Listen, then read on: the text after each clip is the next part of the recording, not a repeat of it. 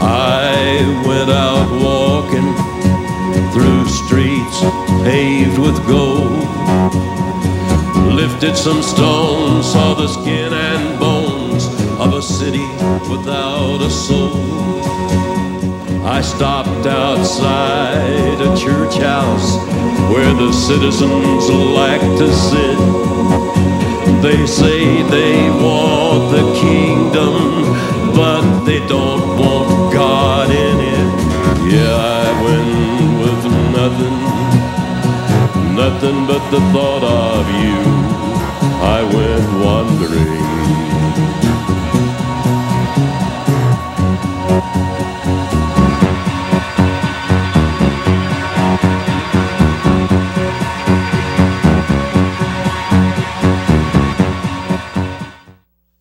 Live from the Mecca of Mormonism, Salt Lake City, Utah. This is Heart of the Matter, where Mormonism meets biblical Christianity face to face. And I'm your host, Sean McCraney. If you're watching on the NRB Network, channel 378, DirecTV, or listening on AM 820 The Truth, we welcome you. I'm standing here with devoted fans. Devoted, let me tell you. This is our 250th show tonight, which is always a celebration when you hit those kind of earmarks. But tonight, we got a couple all the way from Illinois. This is Jesse and Holly, his wife. You can say hi. Hi, Mom. And then we have Cody and Karen, and they're from Colorado. Is there anything, how do you guys are friends? You know each other? High school buddies, me and Cody. No kidding. Awesome. And then how long are you in Utah? We've been here since Friday. We're leaving on Wednesday, tomorrow. Anything that you would like to say, anybody, to the audience, to go down in Heart of the Matter history, forever on tape, forever on YouTube, forever in the cans? You're put on the spot now. Just look in that camera and go. Sean McCraney rocks. Yes! That was not prompted. We love Sean McCraney. Oh my. We purposely planned this trip to see his show. Oh, that is awesome. I'm about to tear up. Anything besides something about Sean McCraney that you would like to say? I'm a little nervous right now, so I got nothing. Good. That's awesome. That's awesome. That's okay. Hey, always great. Great to meet people. It's a real blessing in the ministry. Thanks, you guys, for being on. Thank you. Okay, thank you. Heart of the Matter can be seen here and on live television through streaming video at www.hotm.tv, in our archives at the same website, and all over the web, especially at youtube.com. Wherever you're watching from, we welcome you. Weekly Bible study, Sundays, join us, 2:30 to 3:30 p.m. Join us, University of Utah, join us.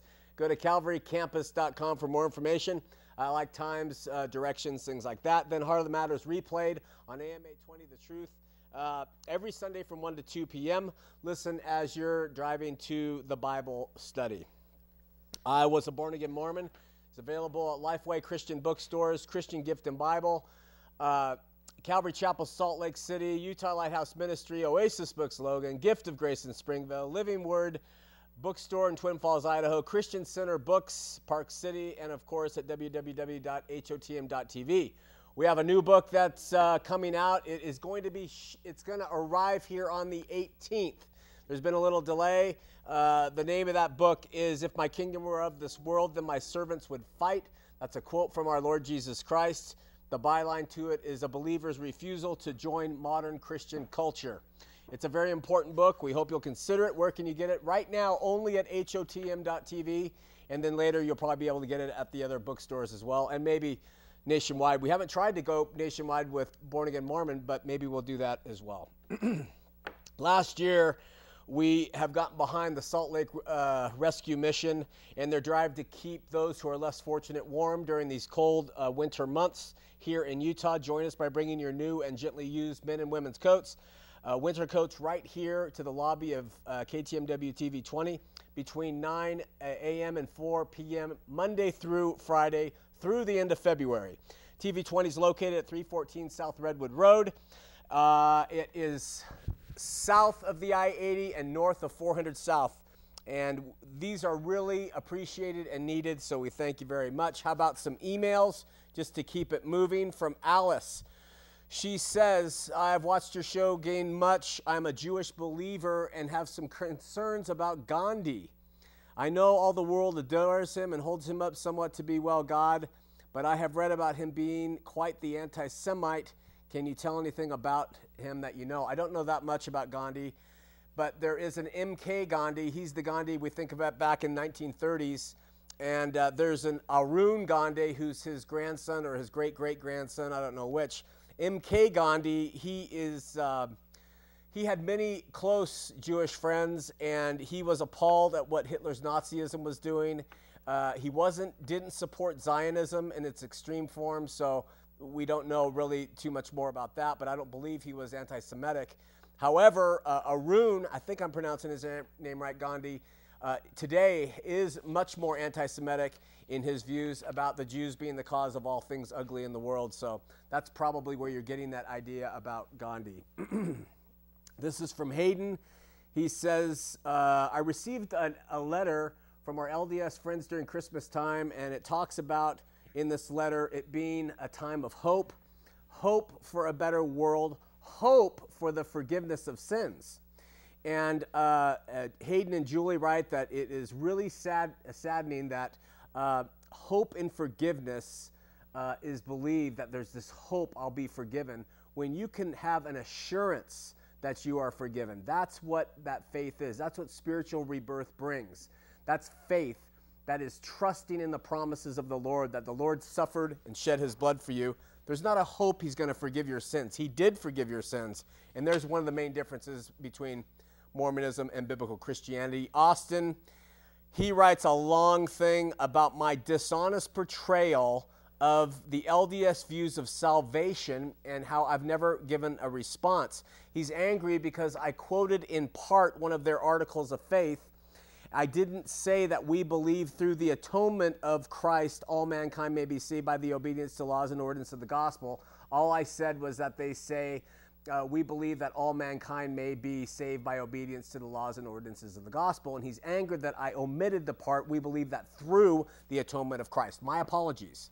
However, that article of faith, we believe that through the atonement of Christ, all mankind may be saved by obedience to the laws and ordinances of the gospel, is a flat-out lie. It contradicts Paul's teachings in Romans about, listen, if it is grace, then it is no more works. Otherwise, works isn't works. And if it is works, it's no more grace. They are exclusive, mutually exclusive. It cannot be grace if it includes obedience to anything. It's either grace or it's not. And that's where this guy named Austin, he just doesn't get it. Because he's LDS and his eyes haven't been opened. So I just wanted to talk about that. Shane asks about his teenage daughter being interested to see Girl and if it will be available soon. We are having a viewing. Just met with Pastor Terry Long at Salt Lake City Calvary Chapel. We're arranging for a showing and a girls' night to come with their parents and view Girl. So that's coming up. Chadley asks, I was just curious if any of your books are available to purchase on audio. Not yet. Every time someone goes to record one, they fall asleep. So we just can't seem to get that done. A little joke there for you. And finally, there was an abundance of response from our caller last week named Katya from Santa Cruz, California. She touched many people's hearts. We have received innumerable emails from people saying, how is she doing? I'm praying for you. This is just one from Minpin that says, I'm worried about her. Is she okay? Will she write to you? Has she written to you and to your friends? Let her know that she touched my heart. I am praying for lots of love in Christ. Katya is in contact with the ministry, and we've had a great deal of help come in for her. We've had people who watched the show who said, hey, my brother holds a Bible study in Santa Cruz that's very non-denominational and open. So we're making these connections for people like that. It's really a beautiful thing, so we're grateful. If you were with us last week, you might recall that we started in Matthew just to go through the first chapter and pull out highlights and how the Word of God shows Mormonism to be a lie. Well, tonight, how about a little more from Matthew chapter 1?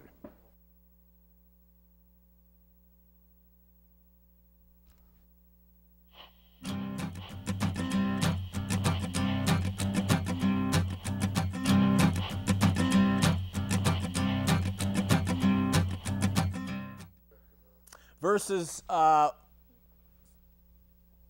going to go to Matthew chapter 1, verses 20 through 23. Joseph was engaged or betrothed to Mary, and he discovers that she's with child and is contemplating the situation, and this is what verse 20 says. But while he thought on these things, behold, the angel of the Lord appeared unto him in a dream, saying, Joseph, thou son of David, fear not to take unto thee Mary thy wife, for that which is conceived in her is of the Holy Ghost. The LDS Church News in December of 2004, so relatively recently, citing Mormon prophet Ezra Taft Benson, saying, quote, the Church of Jesus Christ of Latter-day Saints proclaims that Jesus Christ is the Son of God in the most literal sense. The body in which he performed his mission in the flesh was sired by that same holy being we worship as God, our eternal Father. Jesus was not the son of Joseph, nor was he begotten by the Holy Ghost. So there is a flat-out contradiction of what the Holy Word says and what the Mormons say. The angel continues in Matthew 21 saying, Matthew 1:21, and she shall bring forth a son, and thou shalt call his name Jesus, for he shall save his people from their sins. This Jesus is the only one who can save us from the mighty, all-consuming drive and control of our sins. The Greek here shows that he saves us of sin, he saves us in sin, he saves us from sin.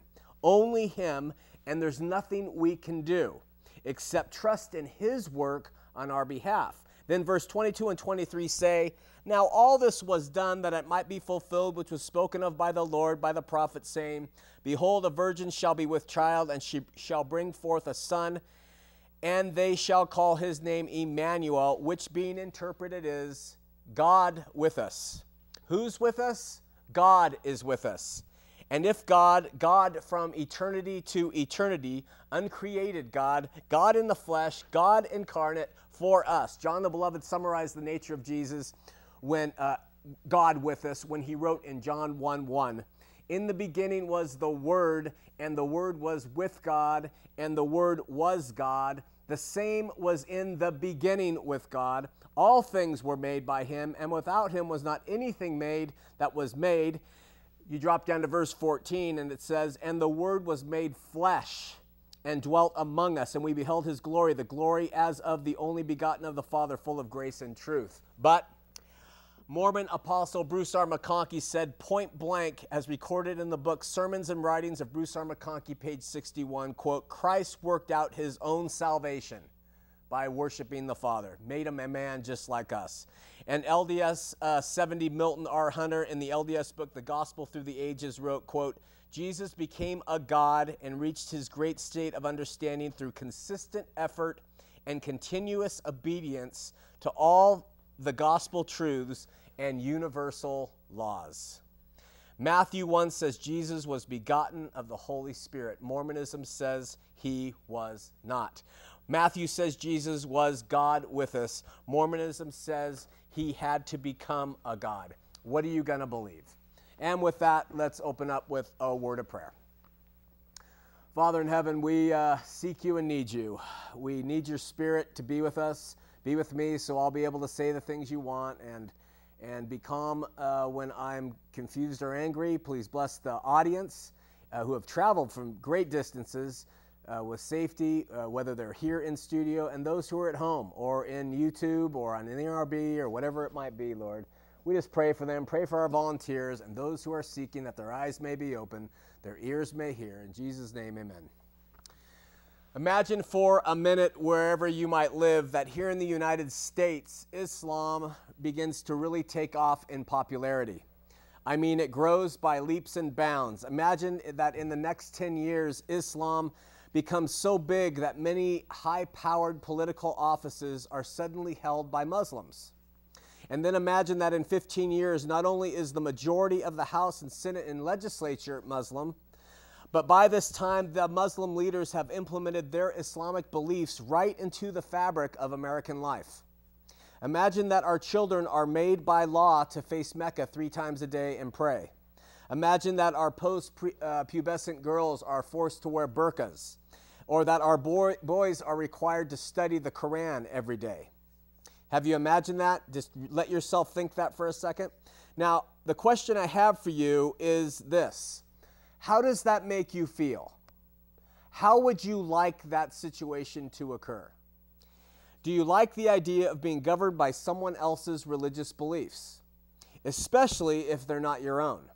Do you think that you would feel more personal, God-given freedom having someone's religion dictated to you and your family on how they're supposed to live their lives and how to spend their money and use their time?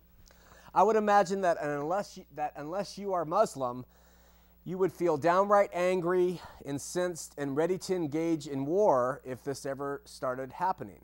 Am I right? But perhaps there is a more important question we also need to consider.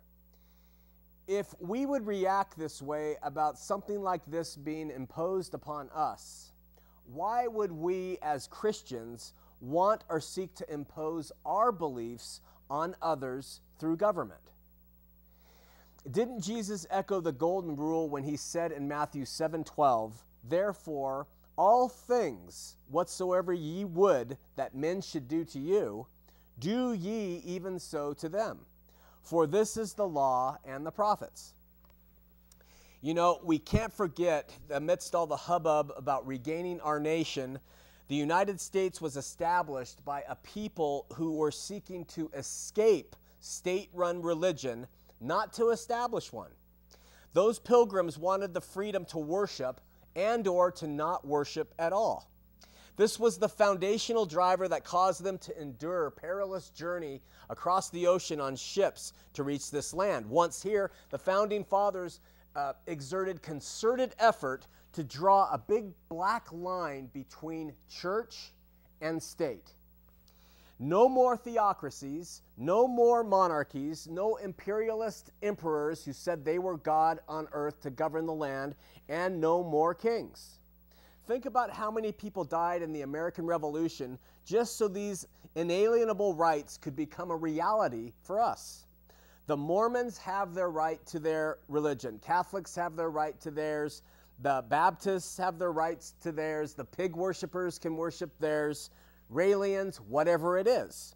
All of us ought to have a right to believe however we want and even act on those beliefs so long as two very wrong things do not occur. First, our personal religious beliefs cannot harm another person or their property. And second, our religious convictions cannot control the lives, actions, or beliefs of others through government. You got that? Now, last week, we made it abundantly clear that the founder of Mormonism was emphatic that it, meaning the Church of Jesus Christ of Latter-day Saints, would in time consume the world and then govern it politically. After Joseph Smith set the stage for his so-called theodemocracy to roll forth and fill the earth like the stone cut out of the mountain without hands, as recited in the book of Daniel, LDS leaders who took the helm after his death did everything to push that stone along. Once the Mormons were established here in Utah, under the purely theocratic control of Brigham Young, LDS apostle John Taylor, speaking of Mormon theocracy, said, look at this, "This principle pervades all, whether in a civil or military capacity or in any other capacity.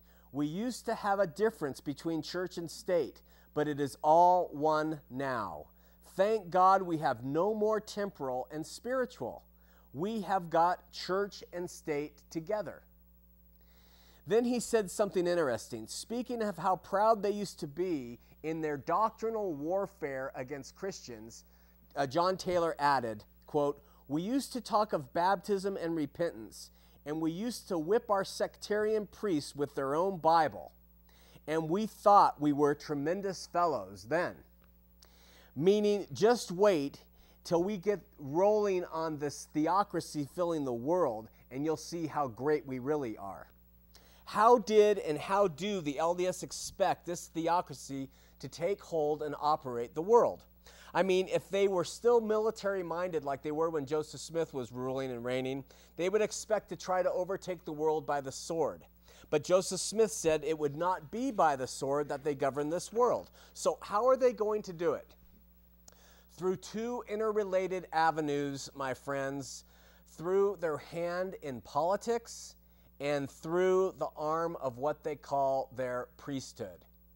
Now, last year we did 2 programs comparing what the Bible said about these priesthoods and what the Mormons claim their priesthoods are. I think we were able to show that Mormonism maintains a false priesthood relative to what the Bible teaches. So if this priesthood is false and is not here to literally serve and lead God's true kingdom here on earth, it can't because Jesus is our high priest and he's the one who leads his church, then what is the LDS priesthood? What is the LDS priesthood really here to do?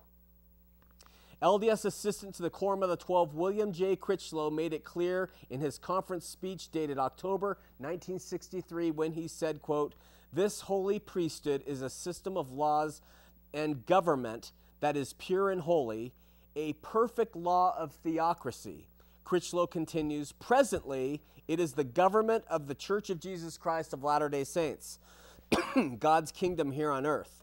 Eventually, when the kingdom embraces the earth, meaning when Mormonism controls the world, I sincerely expect priesthood will be the governing world power.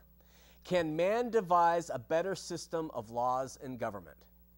The Mormon priesthood," he said, "will be the governing world power." Do you care about those claims as Christians? Does it bother you at all? Do you take them seriously, or do you just not think it's possible? I mean, do you want to be under the thumb of Mormon priestcrafts or priesthoods? I don't. Not any more than I want to be under the theocratic control of Muslims, and to be frank, under the theocratic control of any religion or religious people, except for the kingdom of God ruled and reigned by Jesus Christ himself. But since Mormonism started as a strong millennialist movement, I mean, they were telling people when Joseph was around, the end is coming, it's coming, prepare the kingdom of God. Mormonism believes that it has a duty to prepare the kingdom of God here on earth, and only then, once that job is done, will Christ return and reign over that kingdom. Hence the belief and justification for a worldwide theocracy led and controlled by their priesthood. But what is truly sad about this is that the LDS are not alone in their drive to prepare the world for Christ to inherit this man-driven kingdom. There are a number of Christian sects and individuals who too, based on their errant views of the end times, the eschatology, also believe that they have a duty of preparing the earth for Jesus to return to assume the kingdom when it's ready. All you have to do is look around and ask yourself, are they doing a good job at getting the world ready now? I mean, is this really what God's plan is? I think they're failing miserably. And you can see that's not what our agenda should be. The similarity of objectives shared by the LDS and these post-trib Christians has made for both groups to sort of unite in an effort to rid the world of evil and establish a righteous kingdom here on earth. What the gullible Christians do not understand is Mormonism is using the Christian vote and their man-made power to achieve Mormonism's goals, not Christianity's. And to top it off, all of these concerted efforts are not stopping anything. To quote Exene Cervenka, "The world's a mess," she said, "and it's only going to get worse until, as Gurwitz wrote, the only true Messiah rescues us from ourselves." So what are we doing in the meanwhile? What Jesus told us to do, or what the Mormons, who are bent on controlling the world, are cajoling us to do? I completely reject the idea that Mormonism can or will have anything to do with establishing the true kingdom of God here on earth, but I do believe it has enough money. They're talking about something like $1 billion a month that it receives in income, and enough world power to govern the fallen world.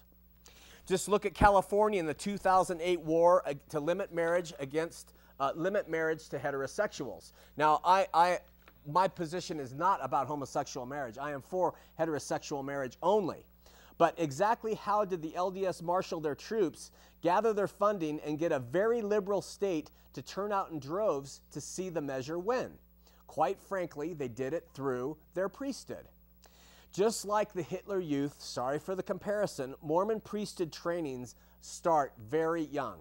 When boys are 12, they are made deacons. When they're 14, they're called teachers. When they're 16, they're called priests. At 18, they're made elders, and then once proved worthy, devoted, and willing to pay, they are made high priests. None of these priesthood offices have anything to do with their biblical applications, but they certainly play a role in organized world power here in the secular earth. And they are all aligned in the human resource. They compare so strongly to the Fortune 500 companies on the organizational structure. How does it work? Quickly. First, the prophet speaks. Then the apostles convey the message. Then the vast general authorities respond with that message. Then area presidencies call special meetings for all their stake presidents and their counselors to attend or to at least read. Then the stake presidents call in the bishops, who are the local leaders of the local wards and congregations. Then the bishops will invite the faithful priesthood holders of their ward to do whatever they can with the amount of money and power and influence they have on hand. Finally, the devoted fathers of each ward begin to contribute large amounts of time or cash to the call. They bring in their families. They organize nonviolent protests if needed, and then converging on the polls en masse when the time is right. Over the past 20 years, this is how Mormonism has stopped raging floods, paid for temple construction, fought the ERA, and kept marriage sacred in California. Today, they've added a new and improved addition to the game. In my opinion, there is no religion on earth more influential or present on the internet than Mormonism. And no group is putting up more of a fight to see acceptable online either. Additionally, and most disturbing to me, in this age of political correctness, Mormonism has won over a number of Christian leaders, getting them to join their crusade to govern the world and to establish a kingdom of righteousness. With Prop 8, it was the LDS who rallied Christian pastors and troops, making them allies, and with every supposed advance they made. Look around. Mike freaking Huckabee, 2 or 3 weeks ago, who does he have on? The Osmonds. And what does he do? He sits there and tells on his syndicated show how wonderful their upbringing is and how wonderful of a family life they've had and how much good and greatness they've brought to America. Has the guy lost his eternal perspective just so that he can try to win political sway and votes? Stay tuned, folks, because we are in for more and more, and we will see more firm Christian leaders joining hand in hand with this multi-billion-dollar non-Christian group, all in the futile effort to save the nation and the world from sin. Now, initially, like with Prop 8, the Mormon sway will be aimed at things most God-fearing people will have no problem endorsing: sound family values, wars on pornography, and placing limitations on changing institutions like marriage. We'll all agree with that. But this is one of the slipperiest slopes ever present in the history of humanity. Why? Because once they establish their power and prowess on matters upon which we agree, they are well on their way and entrenched to get Mormonism in the place where they want it. You have been warned. You can scoff now, you can laugh at me, you can think I'm a fanatic, but if you live long enough, you'll see it. So what do? Shouldn't we join in the fight with the LDS to rid the world of evil? I mean, isn't this the duty of every Christian? Not in the least. We'll talk more about that as we continue on next week. We're going to open up the phone lines, 801-973-TV20, 801-973-8820. First-time callers, if possible. We love LDS callers or Christian callers who have a point or want to disagree. Just make sure your television sets are turned down. You know, this ministry is grateful to all of you who help us. We want to thank you for your prayers, for your letters, your emails, your financial support, whatever it is. If you have a question or comment, here are the ways you can reach us. There's a phone number that'll come up on the screen, and it is, don't have it, don't know it, 1-888. Not there. And then there's an address that we can put up on the screen too. That is, the phone number is 888-868-4686. for more information. You can hear a very handsome voice from our guy Derek, who will answer your calls. Then you can come and you can get the address, which is there, 4760 Highland Drive, number 515, Salt Lake City, Utah, 84117. And then we also have an email address, which you can email us at Sean@aletheamedia.com. We are on our game tonight. Yeah. All right. Also, if you have any spirit of shopping left in you, we offer a number of gorgeous products handcrafted right in Israel for your consideration. Take a look. We'll come back and take your call.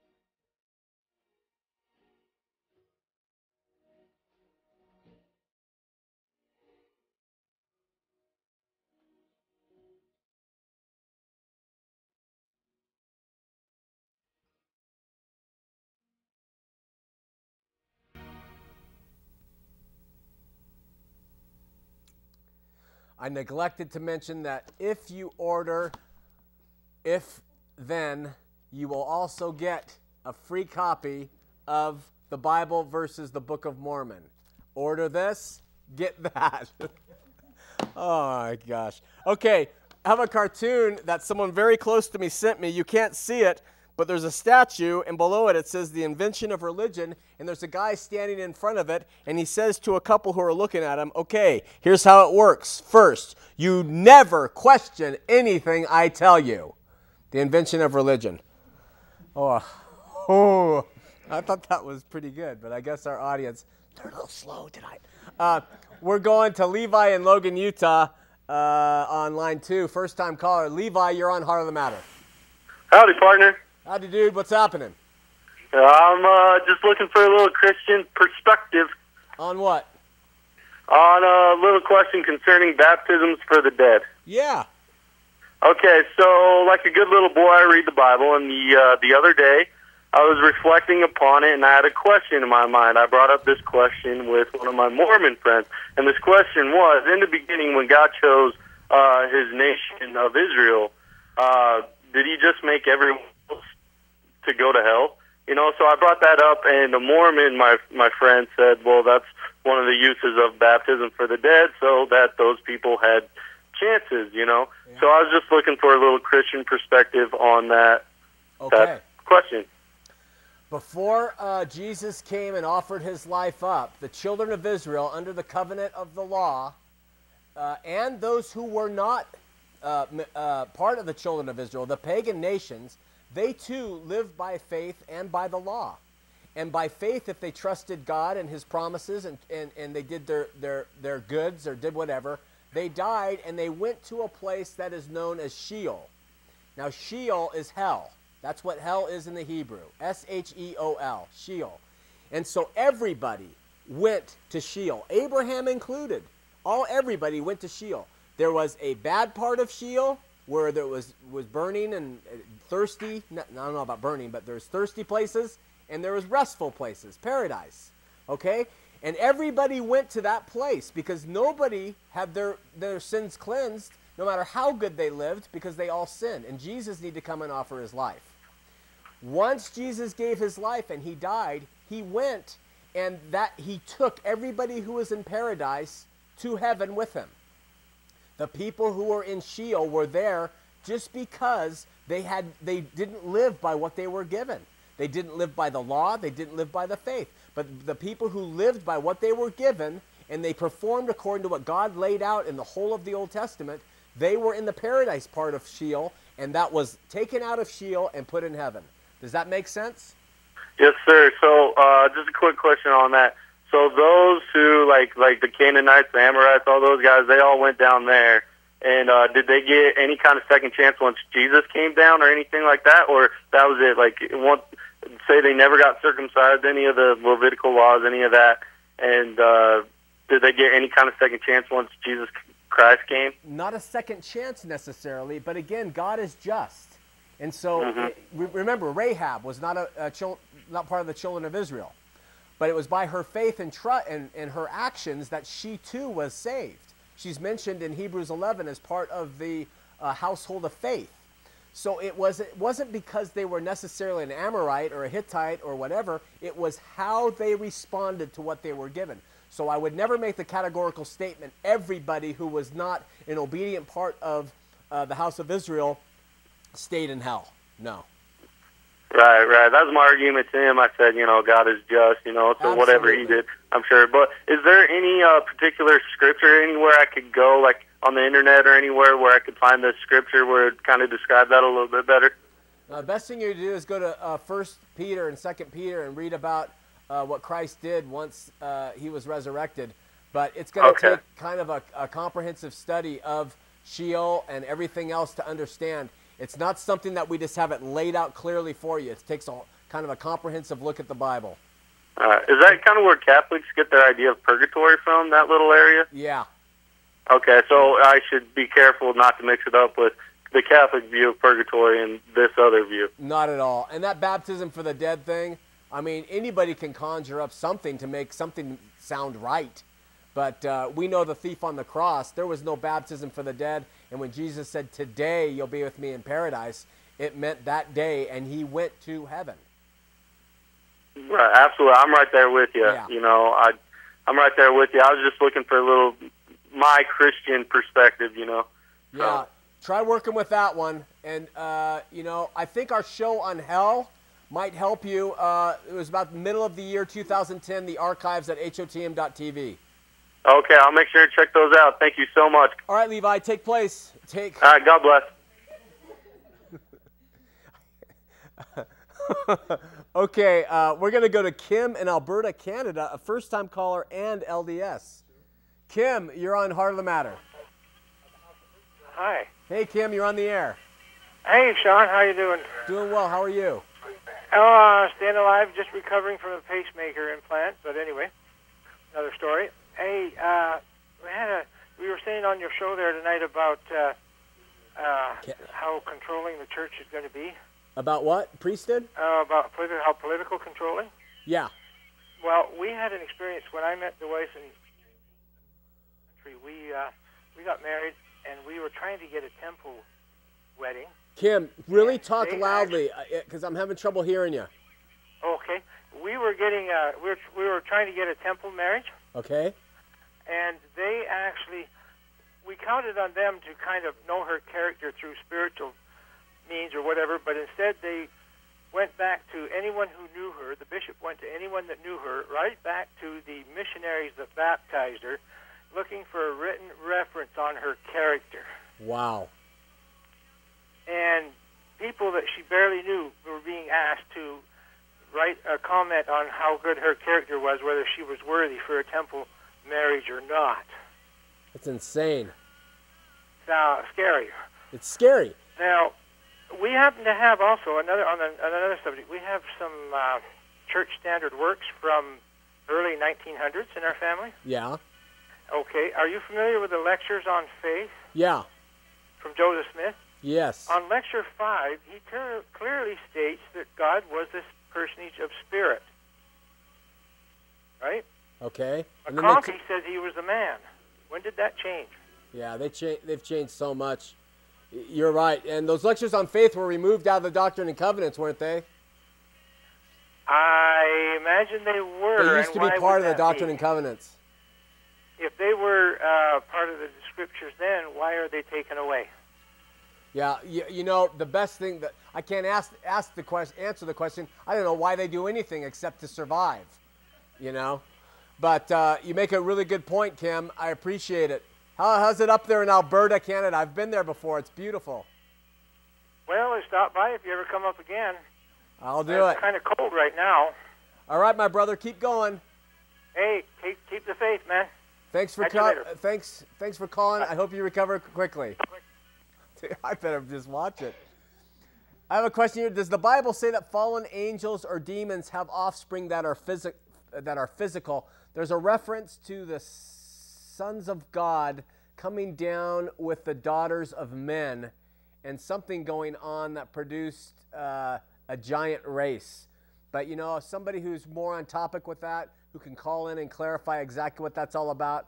I read it once and I wasn't really sure, but there is something in the Bible that talks about that actually happening. Diana wants to know when and if the LDS young men join the troops, can they choose to leave and serve a mission instead? I would imagine that the military would be in charge of whether they could leave if they've joined the troops or not for an LDS mission. I doubt that very much. I don't think that happens. I think if you join the military, you got to finish your term, and then you can come back and possibly serve the Mormon mission. David in Ogden, Utah, first-time caller, line 2. David, you're on Heart of the Matter. Hey, Sean. Hey. Hey, this is David in Ogden. Hi, David. You're familiar with the Apostles' Creed, right? Yeah. You know what? I'm not. The Nicene or the Athanasian? Well, I mean, where it says that he suffered under Pontius Pilate, talking about Christ, and then he descended to hell. And then on the third day he rose from the dead and ascended to heaven, from whence he will come back to earth and, resurrect the judge the living and the dead. Yeah. And they pull that from 1 Peter, that reference in that creed. I agree with those creeds pretty much all the way through. There's like one point or two that are kind of strange to me, but I think they're very well written. Okay, so there was a caller earlier that said that you mentioned to him that on the cross that one of the thieves, the one thief that repented, one of them didn't. Obviously, he basically committed blasphemy against Christ, but the other thief, he repented, and he told him, today you'll be with me, in paradise. Yeah. But there was no punctuation back then. I'm sure you've heard this argument before. Yeah. The today were two separate words. So, I mean, it's like if I say, hey, today, Sean, you're going to get. I'm telling you today, you're going to get your car fixed. And it doesn't mean it's going to happen today. And we know that he descended to hell, and we know he didn't go to paradise that day, because when Mary Magdalene came to, the not just Mary, but she was the first one to see him, the resurrected, he said, don't touch me because I have not yet ascended to my Father. He had not gone to paradise yet. Yeah, but a day in the year of the Lord's 1,000 years. Huh? A day in the year of the Lord's 1,000 years. And the argument you're making about the today does not hold water when you read the Greek. If you're going to listen to LDS men who just read the English words and say they can figure it out from that, then you can believe anything they say. But that today meant today in the Greek. Just go to Strong's and look it up yourself. Go to the Blue Letter Bible online and look it up yourself. Well, I hear you, but what I'm saying is that Christ descended to hell. He did not go to paradise that day. Okay, hell had a paradise in it. Sheol was not the burning hell of fire and eternal punishment. I know. There was a hell of the righteous and there was a hell of the damned. And the righteous were in a paradise part of hell.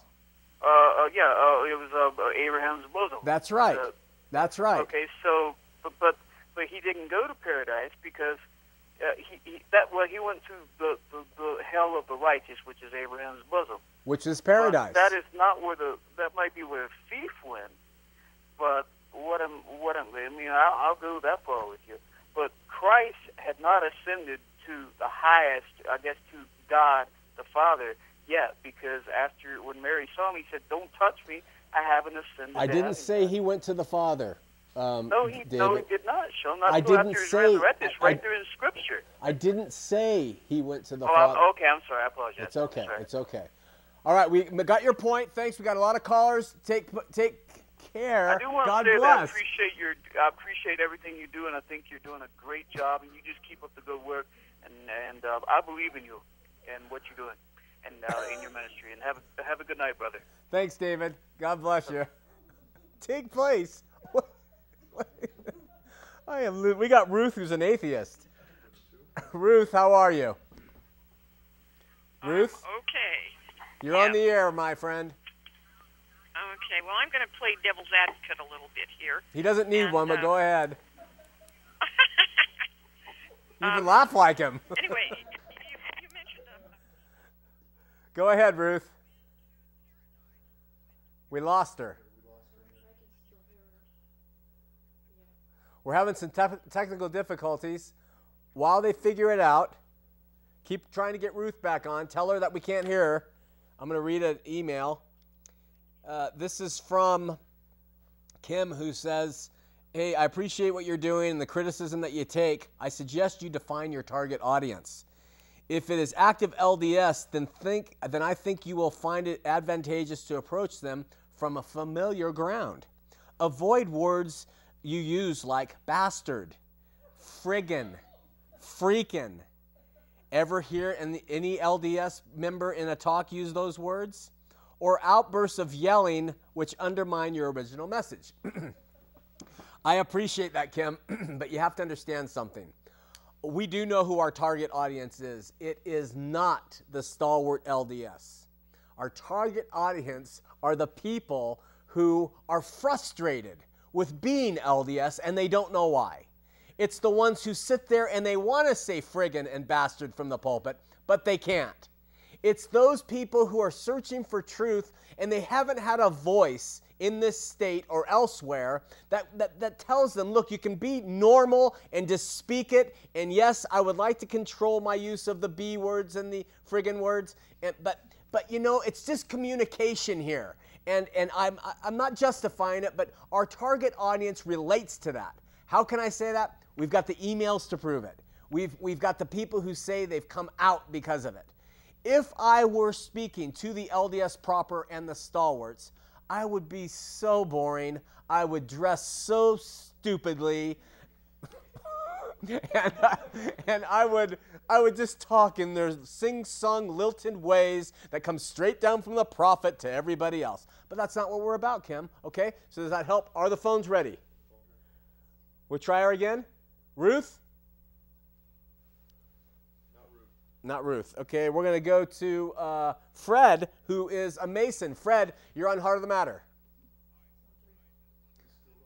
Fred. Well, they've got him there, but we need him out here. I'm going to leave him on the line, so if he comes up, I can hear him. We'll go on to another email. Brad says, please pray for me. I cannot do it myself. I don't know how. He says, I'm not a Mormon. I've never called myself a member of any religion, but I do know that God exists and I know Jesus came. He just pleads, please pray for me. God has showed me humility by taking away the things I do not deserve. Please pray that he makes me a worthy man of my family. I love them. Please send an angel to ward off the evil that surrounds me. Ask them that they remove the evil from my house, protect my family. Please pray. I am ready to be taught. I need to learn the truth. Please pray that God will heal my son of his eczema. He's a happy boy, and I thank the Lord for giving him to me. I just wish that he had given me the eczema because he doesn't deserve it, and I do. You know, this pain, Brad, that you have, and where so many emailers like you have, take it to the Lord. We will pray. People pray. But you take it to the Lord. Cry out to him and just lay it all. Gather it up in your mind and just gather it and put it at his feet and say, help me. Change my heart. Change my life. Give me new life. And you'll know that by the love you have for others and the peace. And yeah, well, life gets hard. But Brad, you've got to try to turn it to the Lord. And so people will pray for you and your situation, but you keep turning it to him. Want to try it again? Let's try Chris and Sandy on line 3. Chris, you're on Heart of the Matter. Yeah, I've got a thing I want to talk to Sean about. You're on the air, Chris. Turn it up a little bit. My name's Glenn Hansen. I'm up here in Star Valley. Okay. I just wanted to comment on your target audience. I think last week you pretty well defined your target audience with that girl from California. That's what? That girl from California, what was her name? Yeah. Kadia? Yeah. the time you spent, and I could tell that you really were sincere with her. Yeah. That's your target audience. Anybody that watches your show can tell that.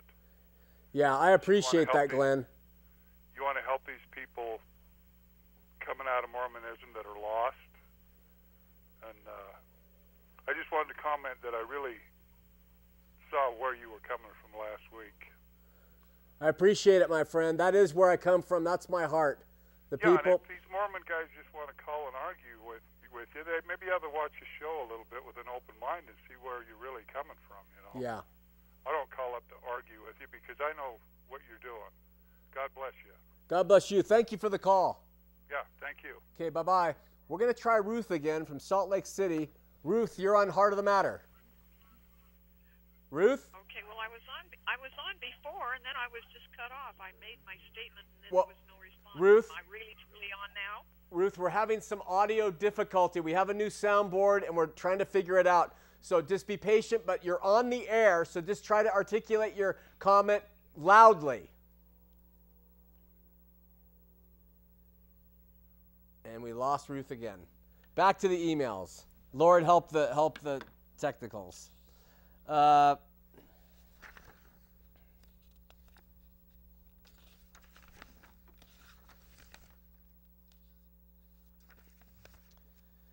Sean, this is from Blake. I don't know much about religion, but I've read the Bible, and Revelation says 2 beasts will rise from the land and from the sea, and they shall feed. One will feed the other.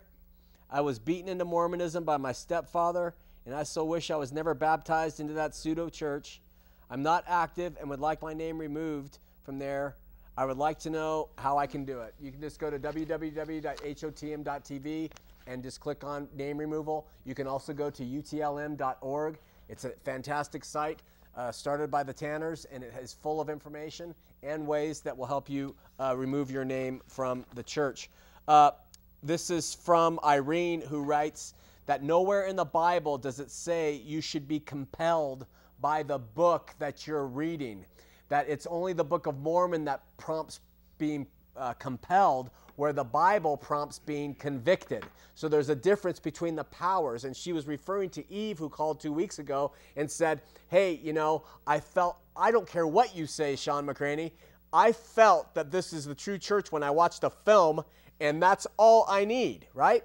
And so what Irene is saying, listen, the feelings will compel you. I mean, I have had feelings when I was a teenager that compelled me to reach out and kiss a girl that I shouldn't have. I was compelled to do it, okay? But I wasn't convicted by that. The Bible convicts. That's why so many people hate reading it, because when you open it up, it reveals your sin to you.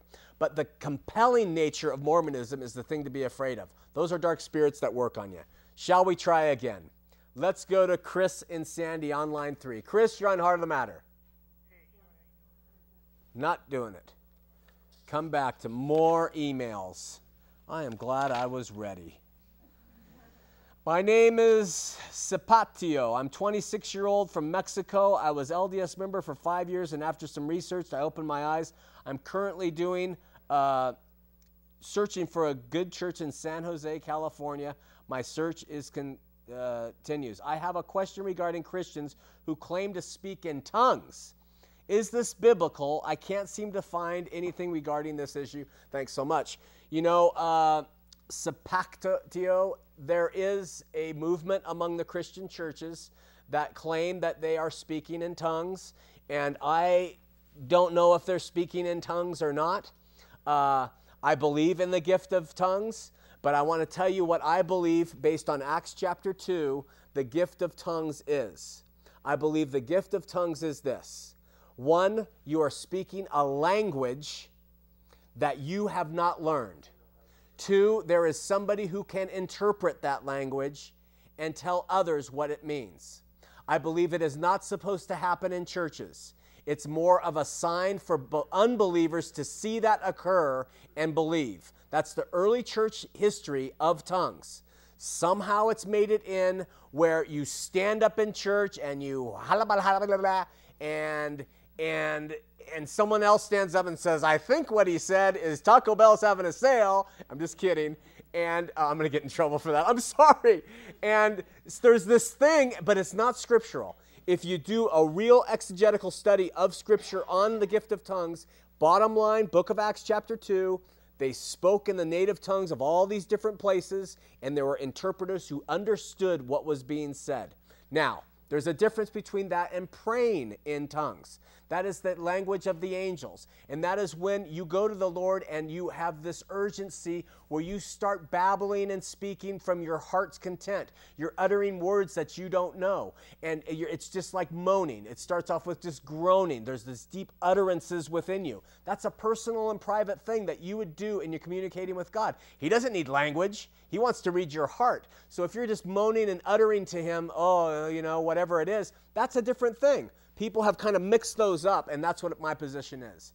We can hear the caller, as can the viewers. Do you want to let them make a statement? No, because then I can't defend what they're saying. Okay, Brandy's going to bring it in. Let's go to Ruth 1. Ruth, I can't hear you, but the audience can. Make your statement in 1 or 2 sentences.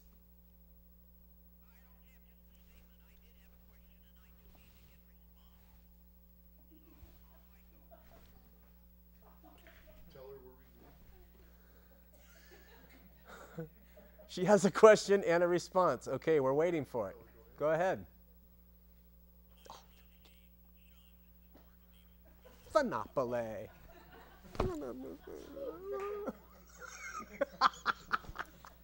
Ruth, I can't hear you. It's not working. All right, we're going to go back to the phones. They can hear me. Oh. This is going down as a highlight show, let me tell you. This is why I get paid the big bucks.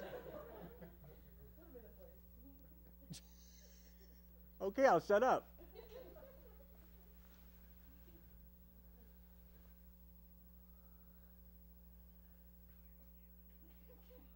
Ruth? Answer a line. Ruth, are you there? Yeah, it would be quicker. Put Fred on. Fred, line 4. Fred, are you on? Go ahead. You just ask your question. We've got 1 minute left.